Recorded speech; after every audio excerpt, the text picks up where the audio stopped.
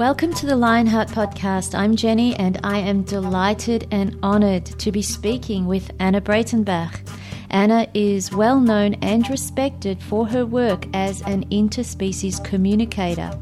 Her passions lay in the areas of wildlife conservation, intuitive communication, and also in teaching others to remember this natural way of being and relating with the natural world. Anna reminds us that intuition and connection is not a gift to some, but rather a natural way of being, coexisting and co-creating. I want to start today by saying thank you, Anna, for the deeply integrated work that you do. You truly have helped so many people to re-establish clear perceptions of the natural world, and you've also helped many non-human animals to live better lives. I know it's not always easy, but it truly is a beautiful message and work that you are sharing. Thank you. It truly is my pleasure, actually, my pleasure and my passion, so it's a privilege. We are really quite in the midst of some uncertain times and things are changing. And I often hear people speaking about awakening, times of awakening, and I guess this can happen in personal crises, and now it seems to be a bit of a collective crisis, a collective awakening. I'd really like to start with your thoughts on this global awakening and how this may have something to do with re-establishing our right relationship with the natural world. Yes, it absolutely does. And in these current times of things like the microorganisms or like the virus pandemic we're currently experiencing, we humans have an opportunity to be truly humbled, realizing that we can't control something because of our intellect or technology or apparent evolution towards more sophistication. That at the end of the day, we too are an organism. And our species is also just another living organism in the greater scheme of things. I think the roots of the Chinese word for crisis are made up of the words meaning danger and opportunity. And that's certainly something people can relate to in these times. So most of us, it seems to be human nature to just get into a comfortable rut and routine of doing things the same way. And that's just normal human psychology. We become ingrained in our habits and in our perceptions of the world and in our thoughts and words and actions. And it really does take some kind of knock out of our hamster wheel of life as usual to gain a bit of perspective, or at least be willing to consider a different perspective.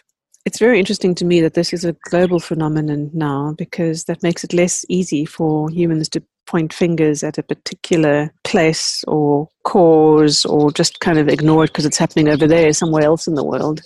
The fact that it's eventually spread to be happening everywhere does call us into a more of a collective perspective and to examine and appreciate what might be at play here. I find in my life anyway, the biggest challenges have been the biggest teachers, because they have shifted me out of my comfort zone. And sometimes it's only when things have got very uncomfortable for me that I've been forced to create or contemplate a new way and make some different choices. I'm very pleased that this perceived threat, and it's only a threat in our perception from our place of disconnection, but I'm very interested that this perceived threat is kind of coming from the natural world itself. And quite frankly, I think this is a fairly gentle wake-up call or phenomenon that's happening. Yeah, there could have been any number of much more severe and intense scenarios that might have happened. And so it's still fairly gentle in terms of very low death rates, and people are being offered the opportunity to give up normal ways of being. That doesn't mean that we all have the privilege of taking a pause and becoming more meditative. For the vast majority of the world's population, it's literally a battle for survival and to fend off starvation right now. And for that majority of the world's population, there is not the luxury of being able to contemplate more spiritual matters or reinventing their lives. There literally is a hand-to-mouth crisis around how to get food into their bellies. But that is such a big feature of what's going on that surely some rebalancing has to happen. There just have to be new ways of going forward. So the fact that this current issue comes from the natural world is forcing us to look at our direct relationship with the natural world and the practices that exist. And it's not about one market in China or about one bat species and then intermediate host, and eventually coming across to humans as the mutations happen. It's not about one place or one wet market. A fish market down at the local harbour is also a wet market. The dreadful phenomenon of factory farming and the incredibly unhealthy and crushing lifestyles that those animals live also breed these illnesses that are diseases for the animals themselves, and of course will cross the species boundaries as well. We can't pin this on one place, in one country, at one wet market. We really have to acknowledge that it's how we are treating our other animal kin, our wilder relatives, or the factory farmed, or even the domesticated ones. We have to look at how we interact with them and how we don't let wild animals be wild anymore or live in more natural scenarios. And then these unnatural things start to happen. So that's how I think it calls for each of us to become aware of and to shift our choices in our consumer behavior and the kinds of things we talk about, the kind of conversations that we have. I think that's the opportunity in this for everybody. And you said that because it's a global crisis and we're all a part of it, there's no way we can point the finger out there, which in turn sort of brings the finger back here. Pointing within, looking within, really, to find the answers perhaps, or the possible opportunities, would you say? Yes, absolutely. I think another, in fact, if not the bigger, the bigger problem about all of this is the response of the authorities at large across the globe. To me, that's the bigger problem, is the very draconian control, locking people away, the fear-mongering, desperate grasping and scrabbling around to try to prop up economies and prop up the systems as they are currently. When, if things were left to run their course, the systems might, just sort of wobble a bit, and they probably should wobble, and their financial systems, such as they're currently designed to prop up the haves and to disenfranchise the have-nots on the human levels, those definitely do need to come into question and begin to disintegrate. So, yes, absolutely. I think operating in one's own, human sphere of influence, keeping things local, supporting local businesses, growing your own food, becoming more community-minded and neighborly amongst other humans in your area as well as towards the animals, refraining from using poisons on your garden or in household cleaning products, just really, really re-examining about how we can live in a good way right where we are without any grandiose sense of needing to change the world out there and without buying into the fear of what might happen to the world out there. We can all choose to live in a good way right where we are, and that for me is a great opportunity. Yes, it is, and I've been seeing that too.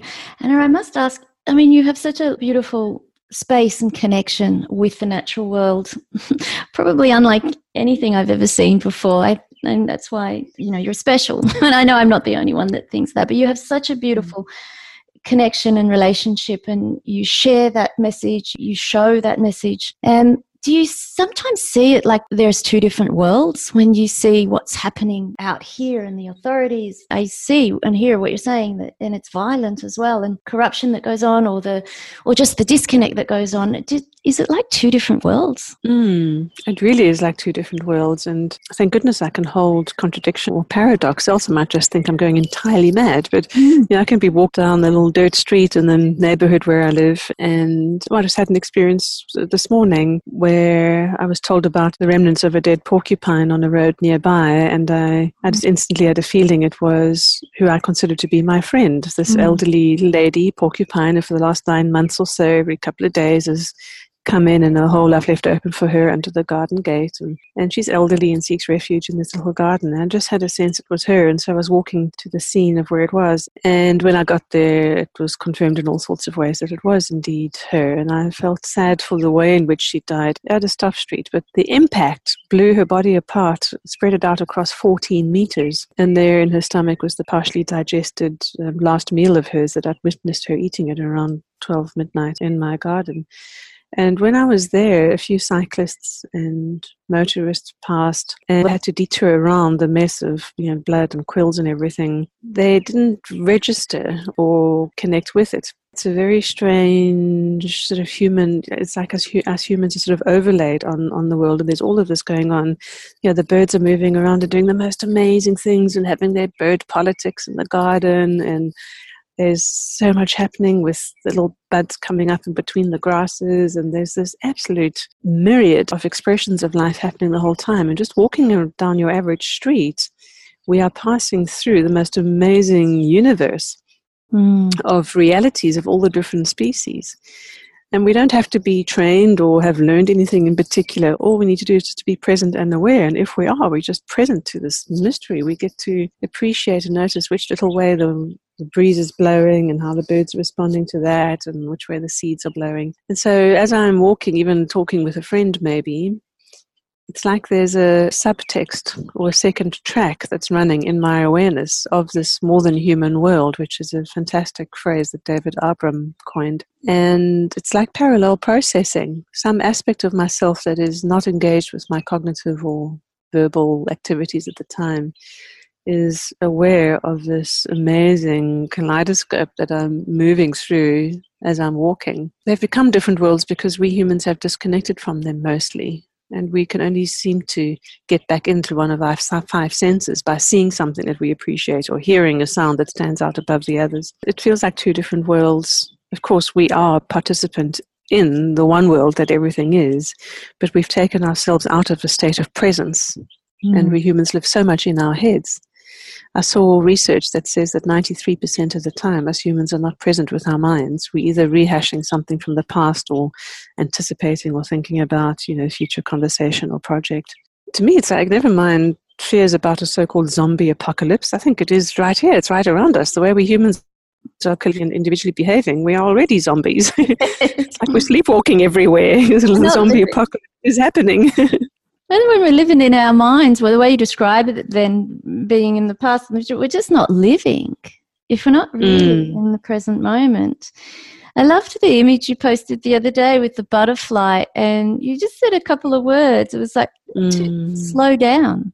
Yeah. To stop. So, exactly, just to slow down and stop. And I'd seen her sitting in a little piece of shade, and so still. And then I noticed that the wings were still a little wetter around the edges, and the wings were still kind of stuck together. And that's when I realized, as I moved closer, that the butterfly had only sort of recently emerged and was waiting for its wings to dry completely. And it took a couple of hours. Slowly the sun crept to that part of the garden, and the butterfly was in no rush and was willing to take its chances. Sitting out there in the middle of the garden was all sorts of insects, eating birds flying around, and it was just being itself, and it wasn't trying to rush along its emerging and its being. It just let itself slowly become ready for what was next. It was a becoming rather than a doing or a creating of something. That's such a beautiful teaching for humans. To just drop into being. I often hear you refer to this dropping into being. Being in a state of presence. And also our five senses, as wonderful as they are, they give us perspective, but to a point, yes? And then yes, our five senses it's kind of, again, a paradox. Our five senses are a fantastic gateway to becoming present. And that's the easiest way I know how, is to just notice with my five senses what's going on in my immediate environment, right down to the smelling or the feeling of the air against my skin, or if I'm sitting down, the pressure of my flesh against the earth or the chair or whatever. It's like a gateway or portal to becoming more expanded and connected to everything. Because when we're being present, our physical bodies are there with all that we bring with it. So noticing our five senses is a way to access an experience of ourselves being located right where we are. And when we are fully with our five senses, just sitting in that chair somewhere, all our awareness is with where we are. And that's when, I don't know if one can even really call it a sixth sense, or maybe it's a very high-functioning synthesis, all the five senses vibrating at a very present level. But we can certainly feel not separate from and not different from the environment itself. And that feeling of expandedness allows us to sense and aware the subtle things, the subtle energetics of things that are happening in that environment as well. And so it is like dropping in. And I think for me, the key word there is dropping. You see, there's nothing fancy. There's no fancy spiritual technique or mystery school process to have to invoke. It's just about dropping and letting go of the stuff that we're busy with usually all the time.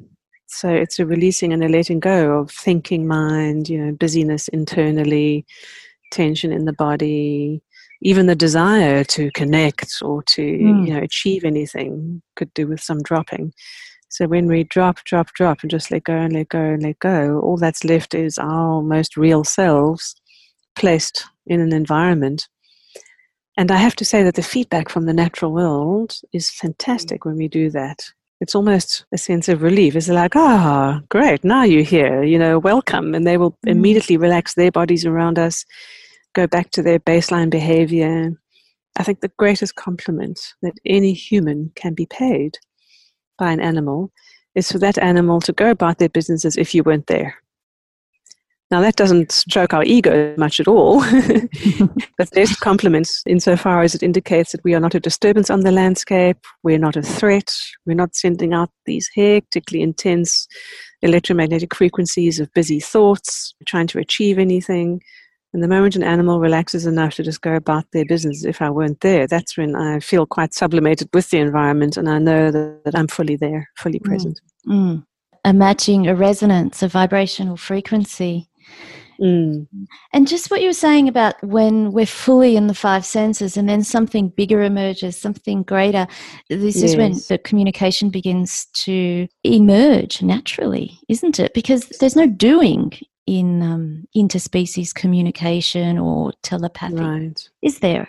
Exactly, you got it right. There isn't a doing. There might be what seems like a doing if we have a particular inquiry or we need to send a particular message to that bird, move close to purple bush, because there's a cat you can't see that's getting too close to you, So at least we have a particular data, a piece of data, or, sort of set of information we want to give. There's no doing. When we have dropped everything else sufficiently to just be present, then we will become aware of impressions that are the isness of whatever is present in that environment, either the feeling or even the physical state of an animal.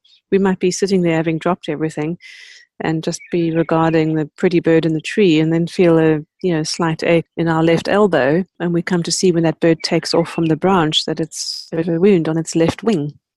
So we will automatically be attuned to and be able to be aware of just what is in the environment.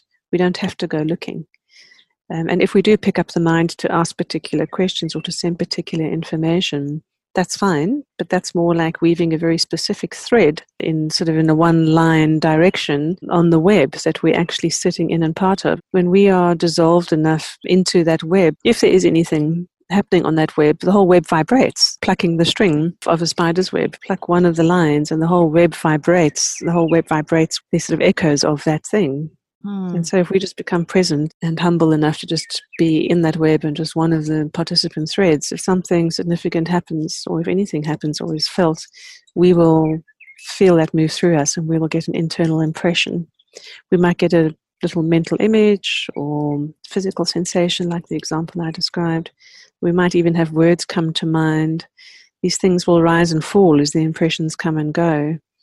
It doesn't matter in what form they appear within our own minds. That's just our brain doing the translation of the incoming unconscious intuitive information. Sort of going into a little of the mechanics now of interspecies communication. Could you go into that a little more? Because there is this state of being and being open, but now there's more direct communication, which is very much the work that you do, yeah? Absolutely. Well, in the terms of the mechanics of a possible process, the first part is definitely what we've already been discussing, which is to be still and to drop. It can help to start with consciously relaxing one's body, because if we relax our body, the mind tends to follow. And this is all about relaxing the mind. and relaxing it into the background so that our greater sense of knowing, our intuition, can be in the foreground. Well, I find closing my eyes helps also, because then I am not going to be automatically analyzing and interpreting visual data that's flowing in through my eyeballs. So I try to shut myself off to even more distractions than I'm automatically generating internally. I close my eyes and I consciously take myself through relaxation head to toe. Or to shortcut that, I just imagine there's a lovely warm sun shining overhead that's pouring this golden light into me that just kind of soothes and relaxes the muscles and makes everything molten as it flows down throughout my body and up the feet. And from there on, I try to keep my mental attention just on my natural breathing rhythm, because you see, the mind really is insistent on being busy. As Ramana Maharshi said of the mind, it's like a drunk monkey that's been stung like a scorpion. Particularly when we deliberately go quiet, the mind tends to panic a little and start to find all sorts of things to throw our way. It's amazing. When I'm busy entering an intuitive space to communicate with an animal, the most random things pop up, the grocery list or a conversation I should have with my mother. And as Carl Jung says, what you resist persists. So there's not much point trying to fight those things off. So far better to just choose, keep on bringing yourself back, navigating back to just watching your natural breathing rhythm. Because breathing is something that we do automatically anyway. And it's like giving the mind something to do. It's like, oh, just run along and watch your breathing. And it's a very calming thing to just focus on the, breathing in and breathing out. It becomes quite sort of hypnotic in the end. Don't expect your mind to go completely quiet unless you're a very accomplished meditator. That's particularly likely. And my mind doesn't go completely quiet.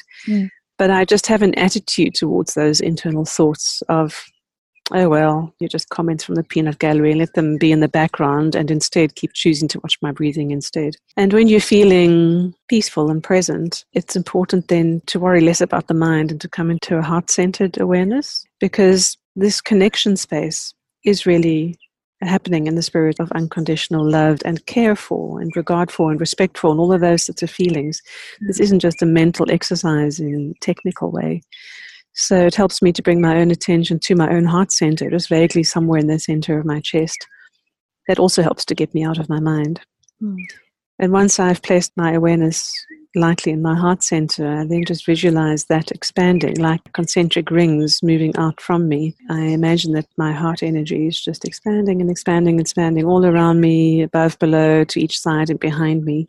And as it expands, it's connecting me, and it's including everything that is in the space. And distance is of no consequence here. I can expand my feeling of my heart energy to include the birds. There's 3 pigeons within a few meters of me right now. Or yesterday there was a whale out beyond the bay, about 5 kilometers away. It was entangled in fishing gear. So I stood on the shore with the rocks and expanded my heart center out into the ocean. And you can keep going. It's the idea of it, and it is so. That's how telepathic communication locally as well. I could be sent a photograph of an animal on the other side of the world and just imagine my heart energy expanding across the entire globe to incorporate that one that I'm connecting with. So once we are just feeling our heart energy expanded to include everything, we are then open and available. And if there's a particular being you wish to connect with, it's helpful to then send an energetic greeting. Not because it's polite or because animals care about etiquette, but because, again, that's a lovely, caring way to just make a connection and to, in that moment, form a relationship of a sort with your greeting, with your honoring, with your acknowledgement of. It's like a namaste. That's what creates the real two-way connection, or the thread of connection between you and that with whom you're going to be connecting.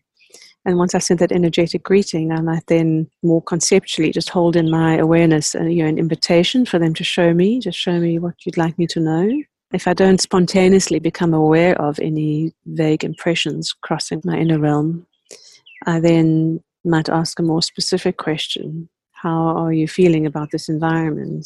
Show me your body. But I'll only ask specific questions if I do have an agenda for the communication where I'm trying to find out something or resolve an issue. Did that happen with the whale that you saw that was entangled? Were you able to help her or him? Yes, couldn't see, even through the binoculars, couldn't see where she was, and from a neighboring town, the National Sea Rescue Institute had launched 2 boats. They arrived on the scene while, and they were also looking for her, as was I, through binoculars, and no one could see her. We'd feared she might have drowned already, been dragged under by the crayfish metal cages and and all of that. And then I realized, wait a minute, what am I still doing using my eyes and using my 5 senses to find her? The boat was going up and down, cutting transects in a very orderly fashion, as a search and rescue would. So I put down the binoculars, closed my eyes, and did exactly the process I've described in a super fast fashion, because time was of the essence, and just expanded my heart energy out into the ocean. In my mind, I asked, where are you? Just where are you? And I immediately got a feeling, a sense of warmth on my body, kind of slightly left of center, and a directional feeling like a bearing for her being, if I were looking at a clock, she would be my sort of 10 o'clock. I opened my eyes, looked there in that direction, didn't know how far to look. I just got a sense of bearing, like relative to me, in the physical sense. I saw no proof of it. And the boat was still looking in an entirely different area. And so I said to her, please blow out of your blowhole. It was a southern right whale. I said, please blow as often as you can, so that the humans who are able to help you can see where you are and come to your aid. And in 10 seconds, a series of blows started that lovely river started a few kilometers offshore in exactly the 10 o'clock direction. And the boat saw that too and beetled over to her, as did the second one. And she moved away at first out of fear. Then the communication shifted to, and then she took a deep dive and panicked at the arrival of the boats, took a deep dive, held her breath as long as she could underwater. Then my communication shifted to wanting to reassure that these boats are trying to help. And shortly after that, I felt like I was drowning and getting very disorientated and sort of rolling around. So I actually had to go sit down because I was having her experience. And she was staying underwater as long as possible, but really not doing well. So I went to sit down to stabilize myself. I just kept trying to guide her to trust these people who were trying to help her. At that time, I was put in touch with the head of the Sea Rescue Institute. We had a call, sort of sea to shore, to try to find out what might be needed, but they were so involved in the rescue, they talk much. In the end, it was successful. They managed to get some stuff off her. They didn't know if they got it all off, and she beetled away about another 2 kilometers, and they gave pursuit. And then they ran out of daylight. The sun had already set, and they phoned me from the boat. Then there were 3 boats involved. They phoned me from the boat, and they said, we can't see it properly anymore. She's about 20 meters away from us, and she seems quite calm, but we don't know if she's calm or close to death. Could you let us know if she's telling you that we've got all this stuff off her? And indeed, she was free and clear of all the ropes and everything. So it was great to be able to use this form of connection to literally help find her in time. Yeah. Oh, that's nice. Well, and you really become one. That's the way you describe experiencing what they're experiencing. You really become one with there is no other, is there? Yeah, that's right. In the beginning, we think it's a sort of a mechanistic process of like dialing up a telephone, and one being with another being. But no, what's actually happening is a merging of experience, and we fully know them, and they fully know us as well in that moment, by the way. And we'll know this even from animals that live more closely to humans. Look at horses and how incredibly beautifully sensitive they are and attuned to human emotions. The pets that live with us, they'll know when we're feeling a certain way or needing a little extra bit of comfort, or if we're feeling agitated. It's a merged experience. We fully know the experience of the other, non-separate from self. It's so natural. It's just happening all the time. It's whether we're aware or attuned to it, really. You spoke about dissolving as well as part of the process, and the busy mind. The animals don't have that, do they? That busy mind. It's like when you speak of dissolving, they don't have that like we do. And I guess that in turn creates that sort of separation or illusion of separation and disconnect. But then this dissolving, is that a dropping of that busy mind? When you say dissolve, do we just dissolve self? Yes, it's quite a paradox. We drop the busy out of our idea. Our idea of self can only be in the mind. Because it's an idea of a separate entity, and that we've all possessed by the entity of an id, to get psychological terms. Identity and self can only exist in the mind because it's that sort of observing, observer status. So yes, when we drop the mind, we can feel dissolving and often for the ego-based mind, that's quite scary. It's like, whoa, where are my boundaries? I feel all, feel not here, feel not me. But that's actually the most connected space. Why it's a paradox is because for us to internally become aware of the other being there, we need our mind to discern that as an internal descriptive process. So we are automatically connected. By the way, all of us is always deeply connected on a quantum level to everything around us all the time. That's just the quantum reality. But we don't know we are. We don't know any specifics. We don't know about it until something sort of pings the inner awareness of our thinking minds. So that's why it's a paradox. We sort of have to be able to lightly pick up the mind enough to be the translator of what is, so that we can aware the actual data. And it's a paradox because we can exist both in that dissolved, non-egoic, connected to everything state, and lightly pick up the mind as a useful tool in that moment. Those two things can coexist.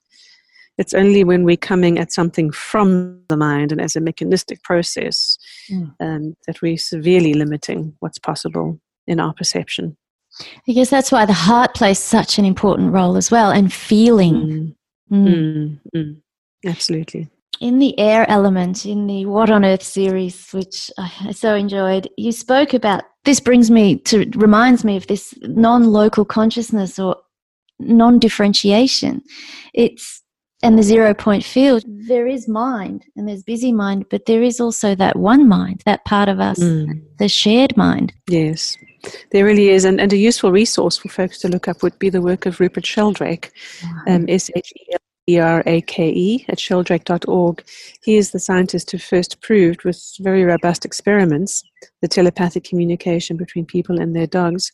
And he speaks about morphic fields and morphic resonance and how there is this awareness that resides outside of our mind that we're not separate from. So that would be a great resource for people to read more about if the quantum sciencey side of things appeals. I think it's really nice I appreciate both sides, the quantum science side and also just the natural ancient culture side. And this is really not something that's new or a gift to anyone, is it? Clearly, it's really returning back to our natural state and who we are to connect in kinship with other creatures, any life. It isn't, I remember at the end of your documentary, this is not supernatural, this is supernatural.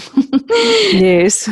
And it's such an important reminder for all of us that this is normal and natural, and it's not, people aren't different because they can communicate with other species. I mean, we're animals too, really. We just have a different way of communicating that we're so habituated to, aren't we, us humans? The Absolutely. word. I love the way you put it, actually, because most of us humans think we're above the other animal species, but we are just habituated. Exactly. We've habituated ourselves and we have tamed ourselves. That also brings me to the intelligence side of things, as if because we have words or read books, the things we do with our mind that animals don't do, as though we're more intelligent, but really that's not at all what intelligence is. Would you say intelligence is life itself? It's innate in every living being. How do you experience that with all the different species that you connect with and communicate with? It is a fantastic privilege to be able to experience these different beings, their different worldviews, their different perspectives, and their different expressions of intelligence. To experience it directly, because I don't have prior knowledge or ideas of how an octopus or a banana slug might think or view the world. By the way, science has very little idea too. Science is based only on human observation, which is by default automatically constrained by the human perspective. So I can dip straight into that one's perspective. And I remember the first time I communicated with an insect, how blown away I was. I was asking a dragonfly how it chose where to go land, and completely unexpectedly I was given the gift of seeing through this dragonfly's eyes. It was absolutely trippy to be experiencing vision through compound eyes, which is what insects' eyes are. And although back in biology class in primary school I probably learned about compound vision, nothing could have prepared me for the actual experience of it. My entire visual experience of the world changed to be this very mosaic-like, very delicate, intricate mosaic-like kaleidoscope and sort of dual-channel processing, getting information from two different visual fields, because, of course, the eyes are on the sides of the head, and these most amazing expressions of the spectrum of light, beyond what normal human vision is. And I was privileged enough to borrow that direct experience of the dragonfly for those few seconds. There's no thinking that could have got me there. It was direct experience. And in general, too, when you're doing the wildlife consulting and so on, I'm always trying to help people understand that the animals are very intelligent and behaving in a way that is absolutely appropriate to their lifestyles, to their bodies, to their circumstance. Intelligence has got nothing at all to do with brain size or even the existence of a brain in the cognitive sense. Intelligence is, as you said, life itself. Life itself just busy happening and responding and being in a constant dynamic state of dancing with circumstance and with place. These days, modern humans also refer to instinct as being something more lowly. You might hear someone say, oh, that animal's only behaving out of instinct, as if it's a more lowly form of expression. I think instinct is a very advanced, high form of intelligence. If we humans could be more instinctive, we'd be a lot more effective. To me, instinct is responding with the best of one's abilities to everything, situationally that is happening, going down in that environment, in that moment. And if you're responding to the best way that you can, you're automatic, not in a thought way, but just a sort of automatic response, an instinctive response, you will by default be responding as a part of the collective and for the sort of collective appropriateness as well. Wow, that's so true, isn't it? The instinct, it's in the moment and it's for the greater good. Yeah. Which brings me to thinking like instinct. When I think of instinct, I think of nature's way of, exactly as you said, yes, responding. And then when it comes to predation and prey, instinct is very alive, This is where it's really at its peak. And there is a sacredness to that relationship too, isn't there? I know on a physical level it may not look so nice or pleasant, but there is something more to it. Could you share a little bit about that? Yeah, it's all incarnate life needs to fuel their bodies with food, which is coming from other incarnate life. And I see no value difference or difference in the aliveness between a robust, wonderful blade of grass or spinach leaf and a springbok out there in the plains of Africa. Everything is alive. Everything is alive. Everything that has a life cycle is alive between the apparent beginning and end, or certainly the beginning and end of that particular physical expression. And so all of life needs to feed off other life, whether it's vegan herbivores who are grazing through permaculture gardens, or whether it's the lions in the plains of Africa and other carnivorous animals. And there's no judgment in that. There's no judgment or sense of hierarchy in life. And all, with the exception of humans, it seems, all the other species, plant, mineral, animal, all have an intrinsic understanding and acceptance of this, and will, of course, have their instinct and other biological things going on, to sort of stay alive as long as possible, but not at the expense of quality of life. They're just living their best life that they can while it's here. And when it's not here, it's just not here. The Native Americans have a lovely term for when a chase goes down and a large predatory animal catches up with its prey and literally has it in the grips of its hands. The Native American have a term called the conversation of death, which is that seemingly timeless final moment where the predator is locked in some very intimate, death embrace for the prey animal, or they're regarding each other eye to eye, and there's a moment of sacred mutual seeing. Very often the prey animal completely relaxes, completely relaxes and surrenders into the inevitability and into the greater dissolution. It's the physical body that has the struggle, isn't it? And then but something else is actually happening. Yes, exactly. The physical body will go through its responses, the lungs will gasp for air, the muscles will tense. But on rare occasions, filmmakers have been able to get really close with the right equipment to get shots of the faces of these animals, of both parties, as a kill is going down. And if you look closely at that, you'll see that the eyes of the prey animal are peaceful, not crazed and panicked, just peaceful. And so the physiology is just acting out as it does. There's, chemical processes driving, stimulus and response. But at the essence level is already fully accepting of the moment and what is in the moment. Has there ever been a time where things have not gone as they seem, like where perhaps a predator is facing its prey? And I must admit, I have seen some amazing things myself where I thought, this is going to go one way, and then it just doesn't. Yeah.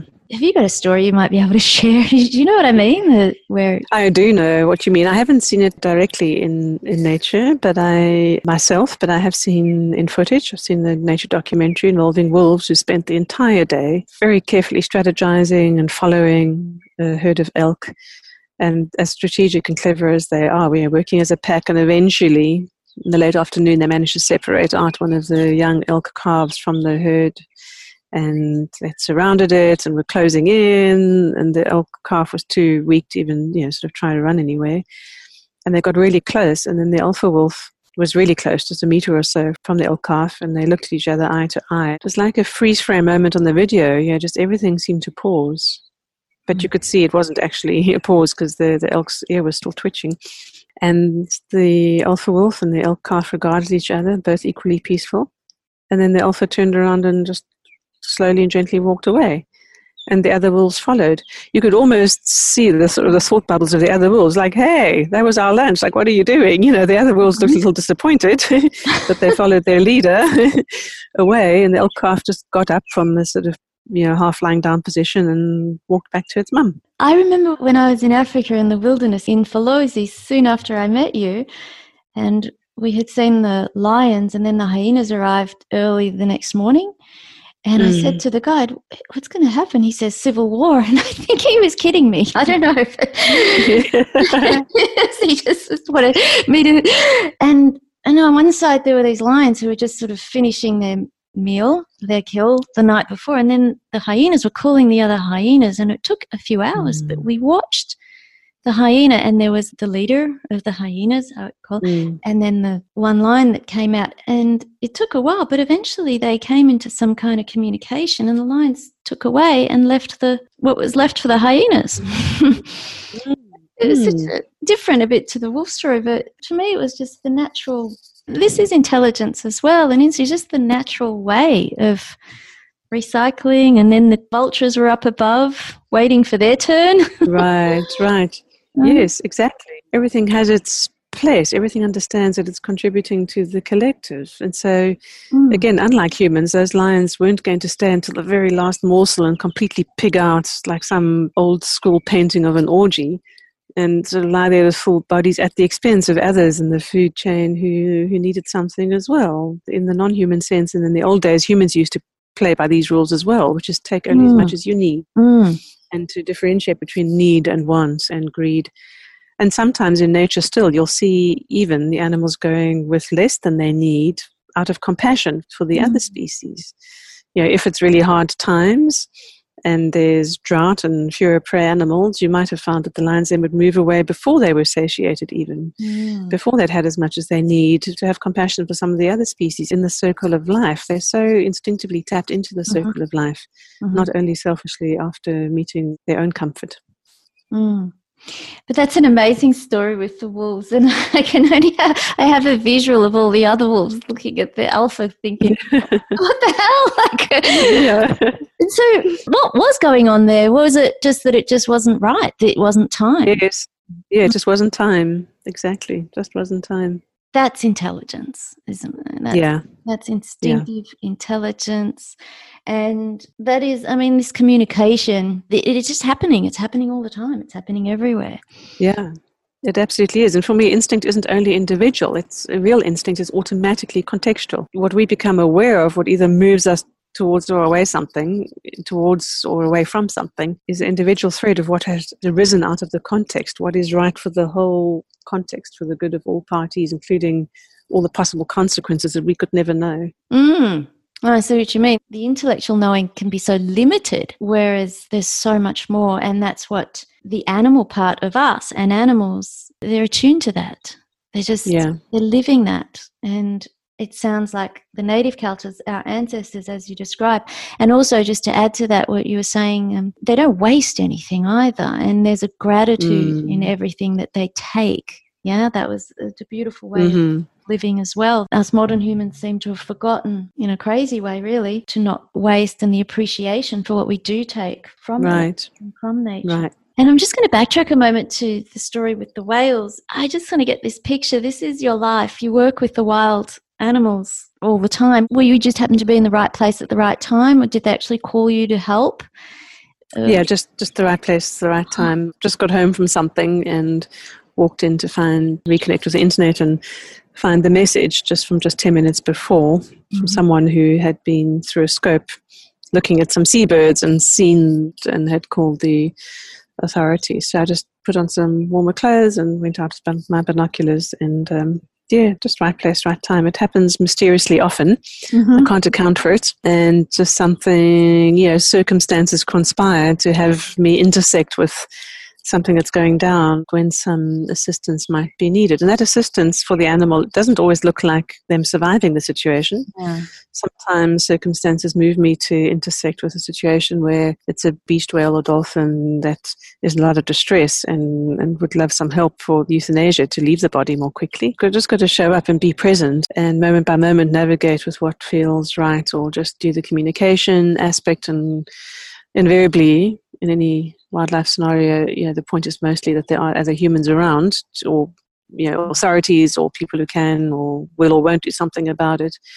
And from time to time, it's just me and the animal, and then sometimes I'm just there to witness or hold space for its passing, or give honoring, or find the litter of cubs that's left behind that have been orphaned. Or one day I was out on a boat. I was on a recce on an island off the east coast of Africa, going on a reconnaissance mission to check out a certain boat operator to see if they were doing ethical dives and so on around a possible future ecotourism venture. Well, quite a few people on the boat. It was a wooden bottom boat, and we were out there under motor, not sail, so it was quite noisy as well. And I looked up and noticed that particular very large seagull was flying a bit of a strange pattern and following us, but flying almost in circles around the top of the boat and calling in a way that just felt a bit distressed. An occasional call, but it felt a bit distressed. And so I wanted to hear that bird's call more clearly, so I asked them to cut the engines. And when they did, and the people shut up as well, I could hear it really was a proper distress call. And I could feel that the focus of that bird circling around was sort of down, like as if her eyes were boring right down into the boat and like through the bottom of the boat. And something made me get down on the floor and listen with my ear. And I heard a very muted call coming from underneath the floorboards of the boat. And we looked and we found that at one end there was a little hole in one of the floorboards, and we ripped up that plank, and there was the adolescent, not quite a fledgling yet, of this mama gull, clearly. We were about 10 kilometers offshore at this point. Clearly this little one had crawled in and got stuck under the floorboards in the boat, and we just merrily set off without noticing, all the way from shore where the nest was. So we hauled out this bedraggled young one who couldn't fly, and the mom was completely freaking out at that point because now there's humans handling her youngster. And I just put it down in my lap and communicated with the mom, like, it's okay, trust us. We're going to have to, your young one can't fly, so we're going to have to take it back to shore. She did calm down, and we turned around. It took us 20 minutes to get back, and she flew over us the whole time. And when we got to shore, I realized my new problem, which was which nest. I could see about 100 in the mangroves. I was like, oh no. But I asked the mama bird. She was flying above me as I was walking along the beach, and I was like, well, can you show me which one is yours? But all I got was a mental picture of a backdrop of a certain intersection of branches and so on that, I didn't have the perspective to be able to actually find in the physical. So I left the baby at the base of some of the closer trees, and they were reunited. Oh, that's a beautiful story as well. So really wonderful natural world, and having these relationships with the wild, it must be so enriching, It is enriching. It's just so, whatever the verb might be for real, it's so enlivening. And it's not about the outcome. It's just about being, it's lovely to dance with those relationships, as brief as they may be. Most of the animals I come across, if it isn't the physical, I never ever see again. But it's like a moment of grace to be able to share space and mutual knowing with those wild ones. They do have a different perspective on death, don't they? As you said, the whales, they were wanting to go, and probably the humans were wanting to rescue them, thinking, I think I've heard you share a story about the whales where the rescue squad were only focused on rescuing, whereas you're able to sort of actually receive what the whale's true intention was, and death isn't. Yeah. You just don't fear it, or maybe it's that they're unattached. How would you? Yeah, it's non-human animals definitely consider death to simply be a transition in a state of being. It's not the final curtain. It's not the end of everything. And anyway, even if it were, they're not stupid enough to try to resist the inevitable. I think that privilege is reserved for humans. So much of what we're about, our cosmetics industry, our medical and pharmaceutical and everything is all about really trying to scrape death and taxes. I mean, really, what are the chances? So, the other animals see it as just a transition in the state of being. So their attention and their desires are all around living well. It's about quality of life, not quantity of life for them. Humans have this, in some way, immortal. It's never going to happen. Let's just push it away. It's never going to happen. Strange. And how about living in harmony with the creatures that we really pretty much all of us share our homes with, the spiders and the ants? Can you speak about that a little bit? I think we'd all love to. Well, again, I think one of the strange ways us humans have become so disconnected is to give relative value to things. And usually the smaller the animal, the less valuable they are. The less they are regarded as full beings with personalities and everything. I mean, each ant has their own personality, each spider. So there's the matter of size, meaning less, that we humans have made up a kind of a belief around that. Then there's also this strange phenomenon of we come into a natural environment, even if it's in a city, it was once a piece of earth with all earthworms and everything. And then we come in and we build our homes, and suddenly we don't want the original inhabitants to be around anymore, whether those are Aboriginal peoples or the original other species. We don't want them around. So we spray pesticides on plants and gardens, and we sweep and vacuum up, spiders' webs in the homes of all these other animals, and squish things and poison things. And golly, it's just genocide upon genocide upon genocide in our local environment, whatever the boundaries of property is where we might be living. There's no reason not to be able to live kindly in cooperation with all these other species. That might mean a little more time and effort on your part. If there are poisonous spiders, poisonous to humans, that you're really worried about mistakenly stepping on and mistakenly getting their venom into you, then just relocate them gently to the outdoors. If there are other rodents or other animals coming that you don't want to have too many of in your home, then find out what their needs really are. Why are they there? Are they there because they're trying to get away from some threat outside, or because of something attractive in your home, shelter or food? And then offer them that alternative outside somewhere. Build them a little nest in the wood pile. Make that insect hotel out in your garden. And what's the big issue with having some spiders' webs in your house? There's no issue. We humans have ideas of aesthetics, but aside from the functionality of spiders and helping keep mosquitoes and other things, aside from their functionality, it's just we can live kindly with our neighbors. We really, really can. So it's about being considerate and about getting into their perspective. So if you see an insect trapped up against a window trying to get out, it obviously can see where it wants to be outside and is trying to get out through this mysteriously translucent material. Open the window, or take a jar and a piece of paper and help relocate it. Who are we to... When we can, we've got the ability, and we're the ones who created the obstacles and the barriers in the first place. Who are we to stop the animals living their best lives? And again, we should be doing this, if we can, because we feel for it. We needn't get into some big guilt thing, start feeling bad about it all, or get like compassion fatigue, or want to make a million Instagram posts about what a hero we're being. It's just about silently getting on with the matter of being kind. So it's less about the what and the quantity of animals that we interact with, the small insects and so on.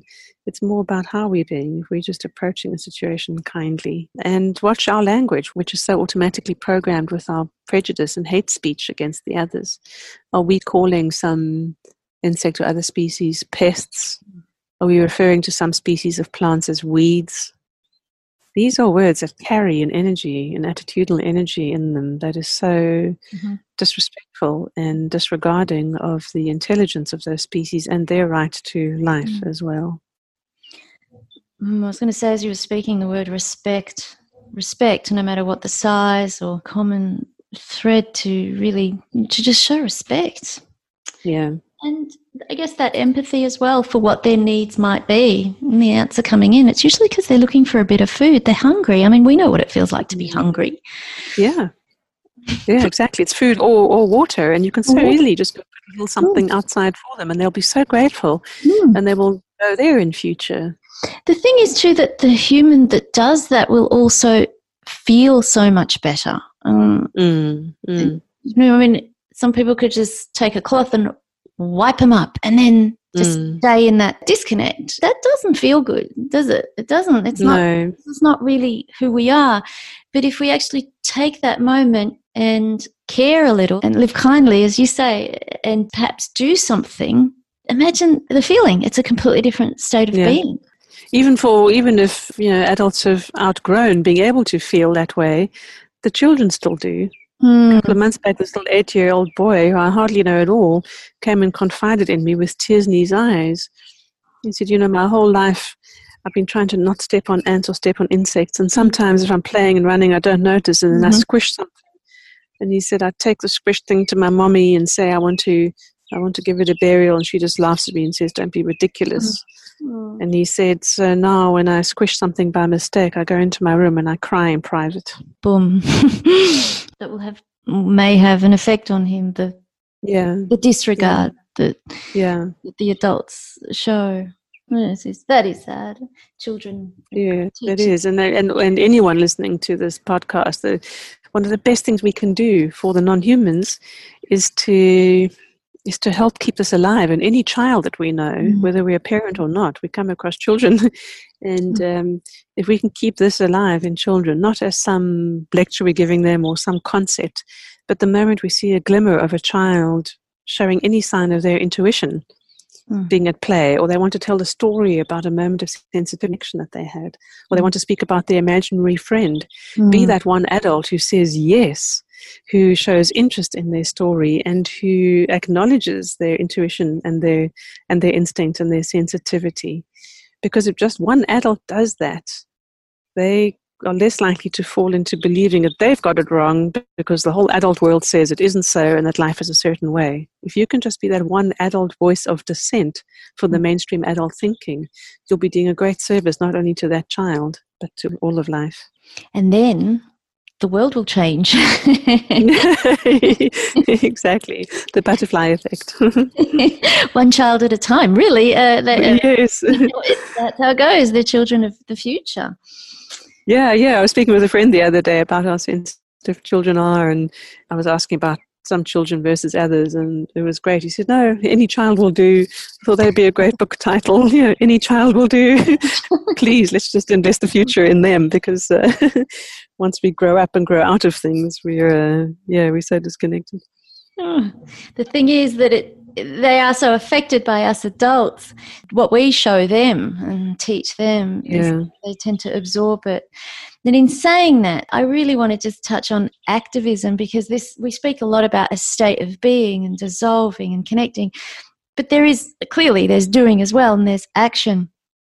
But you speak about sacred activism as opposed to just being an activist, which can, do you want to share a little about that? Just like we described what we can do in our own homes, the small daily things that will make us feel better and our cohabitants feel better or live better on a larger scale for the species that perhaps are not living at our doorstep or even living on the other side of the world, and we feel for. What more can we do? Well, it's less about the doing. It's about what energies we can hold. Form-based reality arises out of the quantum or the pre-form, anyway. And it's more about holding certain energies, holding certain frequencies within ourselves as a state of being. And that is what is being emitted out into not just the space around us, but into the greater collective of life itself in that very quantum way, where there's ripple effects from what we're thinking and feeling, and therefore how we're being. Those ripple effects go out into perpetuity, into infinity. There's no physical, Newtonian physics limitation on them. Part of the idea of sacred activism is to really hold certain states of being internally, particularly emotionally, and that is a contribution to the energetic reality and to the collective. Another part of sacred activism is to acknowledge that we can't do everything and that we shouldn't be in a feeling of fight around stuff, but to notice with our own intuition as a sort of inner navigational tool, to notice what we are called to. And this is not what we think we should go out and do or change, but what are we called to, where perhaps that feeling of being beckoned towards something is coming again from that greater wisdom of the collective rather than our ideas of right and wrong, which is a polarity in itself. There's a fantastic philosopher and spiritual scholar and author named Andrew Harvey who writes about sacred activism, and in a very realistic way points out that a lot of the sort of do-gooder stuff and trying to do good in the world is just all very unbalanced, and it doesn't acknowledge or address the shadow in all of us, and how we're often fighting for something because we're resisting something else. And we haven't sorted out our own internal issues, and meaning making is as much to be gained and learned and healed from dipping into the shadow and the more negative emotions as well. The encouraging thing for me is that we can all be a positive contribution to life just with how we're being in our emotional state. And that can be as simple as holding an intention or a prayer for a certain person or being or ecosystem, even very far away from us. This has long been proved with the intention experiments and the compassionate healing experiments, human to human over distance. So we know the science is all there, that it absolutely works. For me, one last thing to say about sacred activism, though, is that it's not about the outcomes. It's not about if it works, in quotation marks, out there or not. The only point can be who we're being in this moment. And we have to be unattached to the outcome for a couple of reasons. Firstly, it's not our place to impose an outcome on anything. And there's a greater collective thing unfolding anyway with its own lessons and its own necessary outcomes. Even what looks to us like death and destruction is simply recycling of a sort. We need to use our intuition on the inner to notice not only what we're doing and feeling, but what our attachment is to outcome or not. We can just basically give it our best and drop a little drop into the ocean of all that is, and then let it go and become what that drop wants to become or not. Something you and Colin spoke about in the fire element was reaction, action and reaction, and this brought that to mind, what you were just saying then, and it actually really showed me, because if I think of all the things that are happening in the world that I don't like or that I don't think is, disharmonious, the cruelty that's happening, and it can become very overwhelming, and I feel like there's nothing I can do. But listening in the Fire series, it really just brought back to me that, well, I can be responsible for myself and how I react and how I respond. I may not be able to take action over on the other side of the world at this time, but I can still respond to the situation, and that's the energetic response or the way of being. Yes, and yes, absolutely. It drops that overwhelm. It drops the judgment as well of what should and shouldn't be happening or how the outcomes should be, as you described. And then it was really nice to just say, well, I can be responsible for me, because that's really true.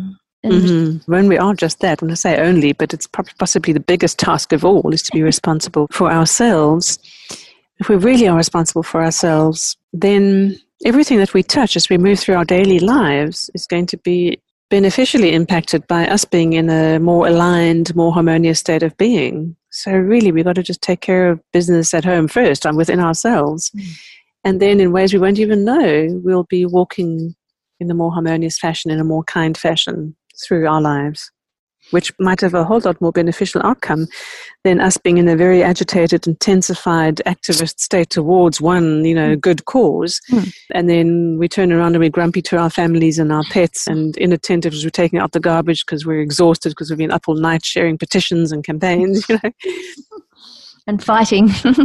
Yeah, exactly. Yeah, that's the biggest oxymoron, like fighting for peace. All you're bringing is aggression and fight energy to the table. I had a question. I just lost my mind. That is just so excellent. May we all lose our minds and come to our senses. Thank you. You've done it. That kind of did sound good, didn't it? I've just lost my mind. Hallelujah. Yeah. Celebrate. Let's celebrate. Now I can be me, the real me. And tune in and connect in better and deeply with with nature, with everything. The living kindly and a harmonious world. I know this is a vision for you, is it? Living harmoniously with nature, all coexisting. How do you see that vision? It is a vision that I hold lightly. It's not something that I even really think there's any chance of having happen, but that doesn't excuse me from holding it energetically, more as a reference point for myself to try to live more in that way, and for it to as a reference for influencing my decisions and choices. And we've touched on a few of the aspects of how this might look along the way of this chat. So, yeah, it is about that state of presence without it being some mystical meditation experience, just as we're moving sensitively and with care through our worlds. Do we step only on the cobblestones, or we just rush through the grass and, kill lots of species on the way? It comes down to also what we were saying at the beginning about living appropriate to our needs from a resource use point of view, to becoming more connected locally, supporting local businesses, eating local produce and seasonal for that matter. There's a huge ecological footprint and the cost of carbon emissions and so on, and getting produce and other goods from far away. Be mindful of recycling in your daily lives and in your home, and be mindful of what you order from wherever is coming in lots and lots of packaging, and be participatory in this. Give feedback to companies and suppliers about how their impact can be lessened. It's about how we move through our daily lives. I see, for me, a more harmonious world would be one where we are living a lot more connected to our locale, like really locally in terms of input and output and food and recycling and waste management and so on. And even right close in the intimate environment of our homes, what is the nature of our relationships and attentiveness and kindness towards even those little beings with whom we share space? Can we move and dance with them rather than trample all over them, even inadvertently? And if we are just it's that, again, that sort of butterfly effect. If humans are just doing this right locally, that becomes right there a movement. It becomes a wave of frequency that just grows and grows and grows, not because we're trying to affect outcome on a numbers scale. But it just becomes incremental. It becomes exponential, not because we're trying it as a cause, but because we're just living it authentically. I love that, Anna. You've just brought it home again to, let's not here to save the world.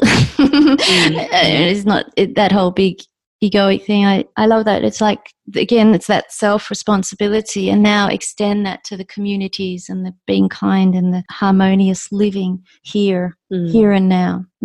Thank you. That was beautiful. And what about having a lion heart, Anna? What does it mean to you, having a lion heart? Yeah, you can imagine that in my work with people, and particularly in workshop environments, there's a lot of awareness of the mystical qualities of certain species and their archetypal energies and totem animals and power animals and so on. And those all have a role and did have a role to the indigenous people. But these days in the New Age world, there can be a lot of projection and egoic stuff that happens when people project onto wanting to become like a certain species. For me, it's a lot more really grounded. It's like, what can I truly learn from different species, and how can I incorporate those aspects into myself?